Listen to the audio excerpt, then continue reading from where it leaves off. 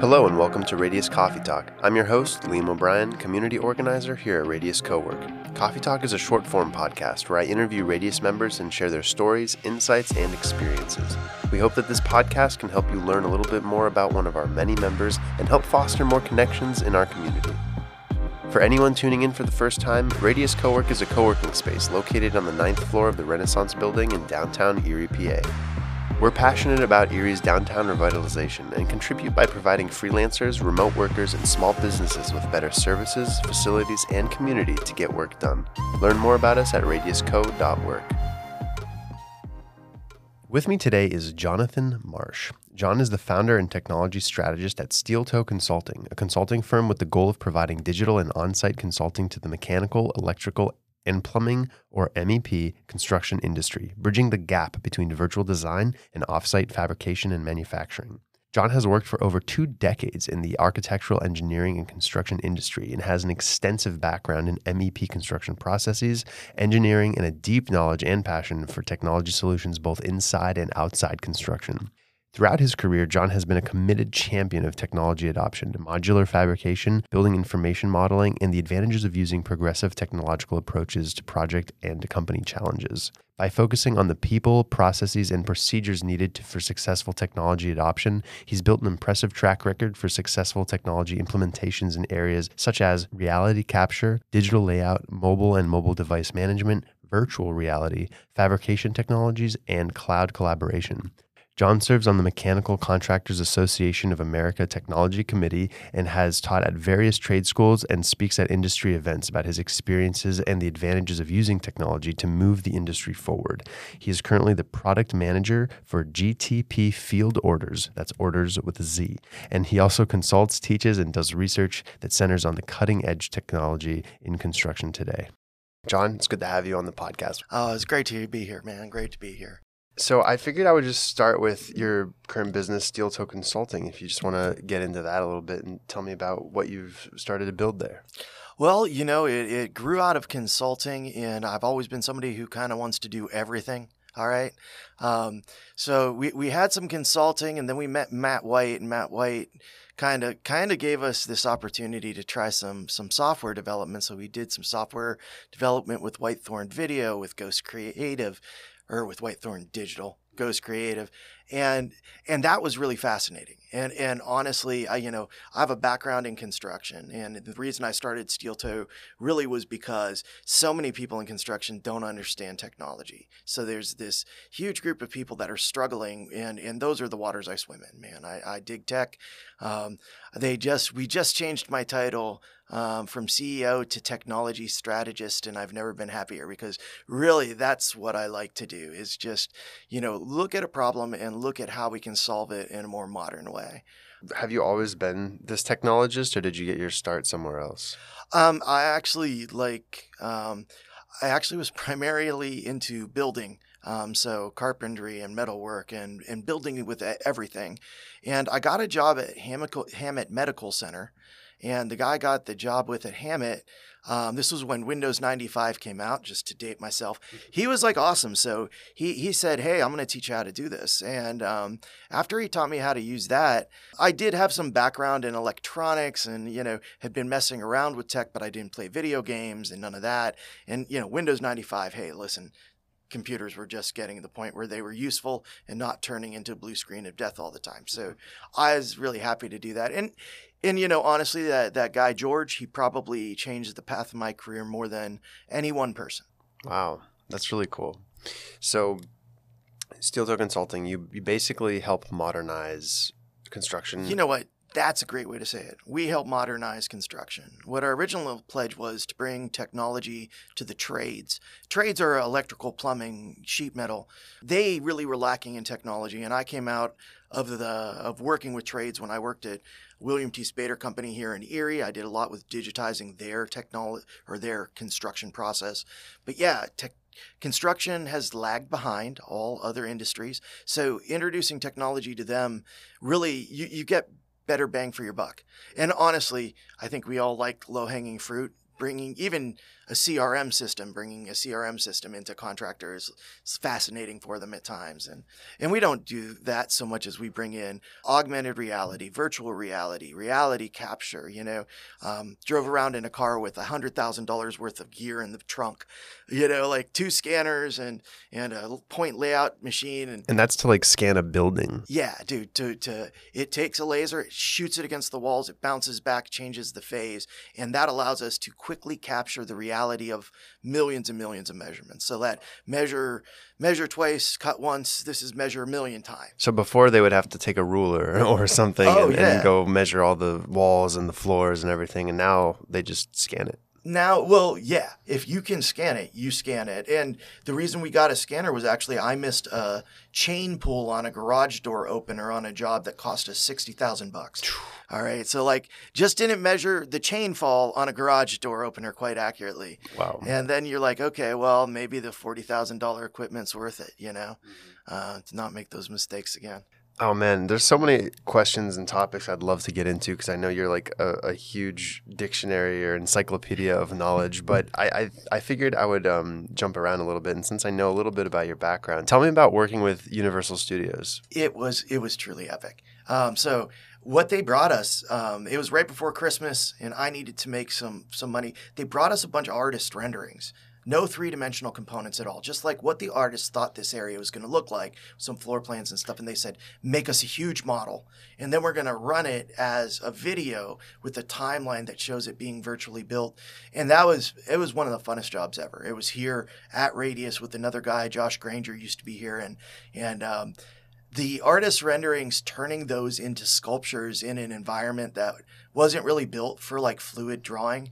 We ended up in a virtual reality program called Tilt Brush, and we were actually in VR using our hands to model because both of us had an art background. So like we can model it with our hands. It was doing it with the mouse that was problematic because you're not in 3D. So when you're doing that modeling, are you just holding the Oculus controller? Absolutely. The Oculus controller is your paintbrush. The other hand is your palette, and you're able to paint with solids. So actually, most of it was painted with what amounted to giant fluorescent duct tape is what it looked like. And we were building out for sculpture and for art, for trees. They wanted a bunch of trees. I'm like, how do you get trees, man? I could scan it, but that looks too real. And then we did these really weird trees in Tilt Brush, and they loved it. So what's your take on the metaverse? I know this is a crazy change of topics, but kind of bridging over from the VR. I think I've been in VR too long because I talked to some people about the metaverse, and the first thing that came up was physics. And, I build $1 million models of buildings, and the buildings don't have physics, but everybody assumed they would that went in the metaverse. So I think it's a cool clash of social with these virtual tools that have been used in construction forever. There are probably 6 different platforms right now investing, just close to billions of dollars in building digital assets that can actually be built physically. So these are buildings that would work physically, built digitally so that they can do some agile testing. Because you can't really build a building twice, right? Yeah, nobody gets to do that. So you build a building once, and then you use non-playing characters to do agile. It's like building in Minecraft first. It is. On steroids. Yes, it is the biggest Legos you can ever have, man, and that's what's fun. I want to say one more thing about the metaverse is that I think that people are walking away too fast. I think as soon as you go in there and you experience the metaverse, it's sticky, man. It was very, very, very sticky. And I think they thought it would take off after COVID, and it didn't. But, I think a lot of cool things have come out of it. What do you mean by sticky? It's sticky in that first time you go in and really get acclimated to having meetings in there, when you try to do a Zoom meeting the next time, you ain't going to be happy. Oh, I see all what right? you mean. You ain't going to be happy. And especially for someone like me that talks with their hands, that answers people based on their facial expressions and such, going into there's a whole bunch of spatial AI. Go into spatial AI. It scans your face. It recreates your facial patterns. It's really an interesting AR, VR virtual environment. So I think people walk away too fast from that. I think that there's likely to be a lot more development there. Wow. So let's take a crazy swing. We're going from the ultra cutting edge of technology to forging, one of the most basic old time things that humans have been doing. So tell me about how you got interested in that and kind of what your story has been among the wilderness outside survival world? So like you definitely need to transition your life. And so when I get home from working in the virtual world, I run screaming into the woods, like to get that feel. Actually what happened is, I did some survival classes when I was young with the Navy SEALs. And then later on in life, when I was poor and couldn't have a garden, I got into foraging because it's lazy man's gardening, man. You go out into the woods, you collect everything, and there are mushrooms everywhere. We live in this area where you can go foraging pretty much around the year except for in winter. And I've even done some weird stuff in winter to try foraging. So it's fun. I think it gives me a good balance between the high tech and the sort of in the woods and in it. And that led to foraging, which is too close of a word, so it's always tough. So like working with metal and then bushcraft and then like all of those old skills, those guys had like a weird talent. And typically what I'm trying to do is I'm trying to figure out like, what did you do special that made this easy? Did you know your hammer bounces like on an anvil? So like people don't know that and they wear out their arm. And I can swing forever because I let my hammer bounce. I literally bounce it up and then I move my hand, but I don't lift my hammer. It always bounces. So not only is foraging in the woods one of your hobbies, but also forging blacksmithing metal is another one. That's really cool. They sprang out of each other because, actually I was foraging in the woods and I found some old farm equipment, and the nicest knife that I have ever made, the one that I like the most, was made out of some old farm equipment that was found in the woods. And it's fun. It's just, again, it's good art. It's like that mix between art and building. That's where I'd live if I could. That's really sweet. My business partner said that filmmaking is the perfect bridge between art and science because he's a color scientist, right? Yeah. And I think being able to find that Venn diagram for our interests is like super critical in having a long and happy life, right? Dude, go find the mushroom people, because the mushroom people are where the shaman meets the scientist. Like you'll have a bunch of people there that have sort of spiritual shamanistic values and they're trying to get in touch with the earth. And then you have scientists that are like, no, we need to get this under a microscope and we need to test the spores. And the community itself is just as fun as going to find mushrooms. Yeah. But again, right on that edge between the two, I think is a fun place to live. So I'm sure going out in the woods especially after a long day in front of screens, is super healthy. And I've heard a lot of stuff about like being in nature and grounding, all this other stuff of like along the lines of biohacking. So tell me a little bit about any interests you have in health and biohacking. So I actually have only been interested in it recently. I was like having some health troubles during COVID. One of my friends sent me an AI for fitness, and it was a powerlifting app. Never lifted. I'm 48 years old now. I was 47 then, and it was awesome. And so you need to keep your stats, right? So I started keeping my stats on everything, got a little data obsessed, not too much, but a little data obsessed. And, I wear a Whoop now. And it measures stress, it measures strain, it measures all these things. If you walk into the woods, you can watch your stress just drop off. And it doesn't matter how physically vigorous you're being, it's still going to drop back a little bit. And I thought that was really cool. I have, based on that data, started to just play around. I know you're heavily into that. So like what do you use? What do you monitor with, man? So I keep it pretty simple. I just have an Apple Watch, and I switched from the Whoop to the Apple Watch because my problem wasn't understanding the data. It was just getting in the gym and getting the data going. So I figured the Apple Watch to me is a little more motivational, whereas the Whoop is a little more retrospective. The Whoop is definitely retrospective. You know what? I think it's got so much data. I know that you are very intense about this, but do you feel like maybe that level of feedback is a little bit more than you wanted, or would you love it if you could have that on the Apple Watch? I thought about wearing both, but I was like, I'm just not there right now. That's too much money for a hobby. But I do like the amount of data that the Whoop gives you, and it's certainly the most precise wearable that I've read about or come across. But I don't know, for me, like ultimately, I've been talking to a couple people about this. There's definitely this over data like happening right now, over measurement going on in society, I think, with people wanting all this data. And really, we don't need that much of it to be effective. I think honestly, the most important thing is tracking how well your sleep is, or how much you're sleeping is really important. But then just knowing how many minutes of exercise you're doing, right? So that's really what I use the watch for, is keeping a consistent read on my sleep quality and my exercise consistency, right? Yeah, and I think mine's just curiosity. I mean, it's blatant curiosity. Oh, it's so cool. Yeah, and I have found that when my blood oxygen is down, I'm immediately like, well, wait a second, what did I do? Did I do anything? And half the time it could be that I wore the wristband wrong and it just had a bad reading. But it's interesting with the access to the data. We all kind of want to have visibility, especially into sleep, right? Mm-hmm. We're unconscious. Yeah. So wait, let me ask you, what is your favorite biohack of any kind? Really, it could be a supplement, it could be a health, an exercise, anything. I'll tell you what. I actually there is a supplement, the Alpha Brain supplement, which I can't. They say like take 2 a day. Could never do that. I can take 1 every once in a long while. But what I find is if and it's nice you can see it in your data, if you know that you're falling, like your strain's going down, your recovery's going down, for whatever reason, that mix really lights me up. It was one of the things that got me back to the gym. I am not precisely sure what's in that mix, but I will say that I took one yesterday because I was working on something with my daughter, and even late into the night, I was able to keep my head and sort of stay on task.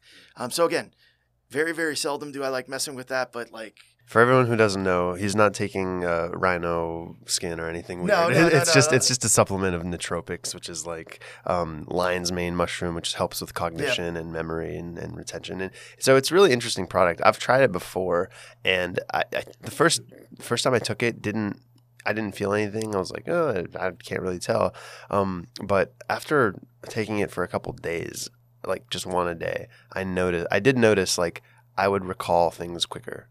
Right. I'll tell you what, I totally skipped over this. Lion's mane and bear's tooth grow in our woods. Mm-hmm. Okay, so these are 2 mushrooms that are neuroactive, and it's not insignificant if you're eating them off the right trees. So off of sugary trees, they produce a far higher dose.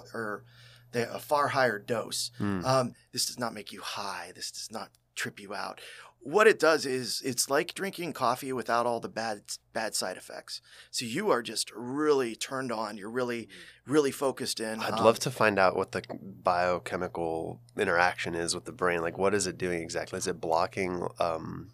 I actually think that that's piggybacking on receptors that already exist. Mm-hmm. So it's really just piggybacking on some receptors and giving us some. I think it's giving us faster calculation time. If you ever read Think Fast, less latency. Less latency. But I also, you ever read Think Fast, Think Slow? No, but I've wanted to. If you're out there, it's really read the Cliff Notes. It's way too long. But there's sort of 2 aspects to your brain. One of them is subconscious, and I think it works more on that than on your conscious calculating thoughts. But it is crazy. I've made a lot of pizza with lion's mane. Nice. So lion's mane pizza is a good pizza, but literally the conversations after are always a little bit more lucid than you'd expect. I would love to try a lion's mane pizza one time. I will definitely bring you in some mushrooms. Sweet. So I know you're a big reader. Do you have any book recommendations, maybe top 2 recommendations for entrepreneurs or solopreneurs or any kind of business-driven person? You know what? I actually think I'm bad at picking the right business books. Because I'm a consultant, though, I'll tell you there's a book called Strategy by Friedman. It's a tome, man. It's thousands of pages. But the back part is strategies of business. And I mean, this is strategies from David and Goliath as a strategy of the small guy versus the big guy up through modern day military strategy, but then it gets into business strategy. And I think every person who's entrepreneurial should read those last few chapters to understand what's been done before. I think that there's a lot of the books on modern business are rehashes of older strategies. So hearing a historian talk about the strategies that have won and lost, why they've won and lost, can really hedge you against making poor decisions. And There's a lot of them sort of have you hothouse yourself for productivity. And, this has been done a lot in the past and has been studied a lot. And it's got some serious downsides over any period of time. So I would definitely say that book on strategy. I do like essentialism. I think that one's important. Oh, and for sure, there are a lot of introverts that want to have their own business. Don't let that get in your way. It seems like an extrovert world sometimes, but there is a book called Quiet. There's also a TED Talk on it that really talks about what people who tend to be talked about as introverts really excel at, and how to sort of get around some of the traps that culture that's more extroverted culture like we have in entrepreneurial, life gives you. So definitely read Quiet if you're somebody who feels they are quiet. And I think it was really helpful for me as somebody who's a little bit more laid back, a little bit quieter, to read that and to understand, you're going to want to process after somebody talks to you. You're not going to want to go straight into something. Absolutely. Taking a second to breathe before replying to somebody, especially if it's like a tense conversation, right? That's really important. Now, you were reading the 12-week year, correct? No? What's the last one that you read? I was reading Radical Candor. I'm actually in the middle of a few books right now. I'm reading Radical Candor. I'm reading 0 to 1. I'm reading Sapiens, which is really cool. I have read Sapiens. Yeah. But isn't it I would say at any given time I got 7 to 10 books going. How about you? Probably at least 3. At least 3? Yeah. At least 3. Do you read fiction? No. Oh, see. I only read nonfiction. I've never been able to really get into fiction.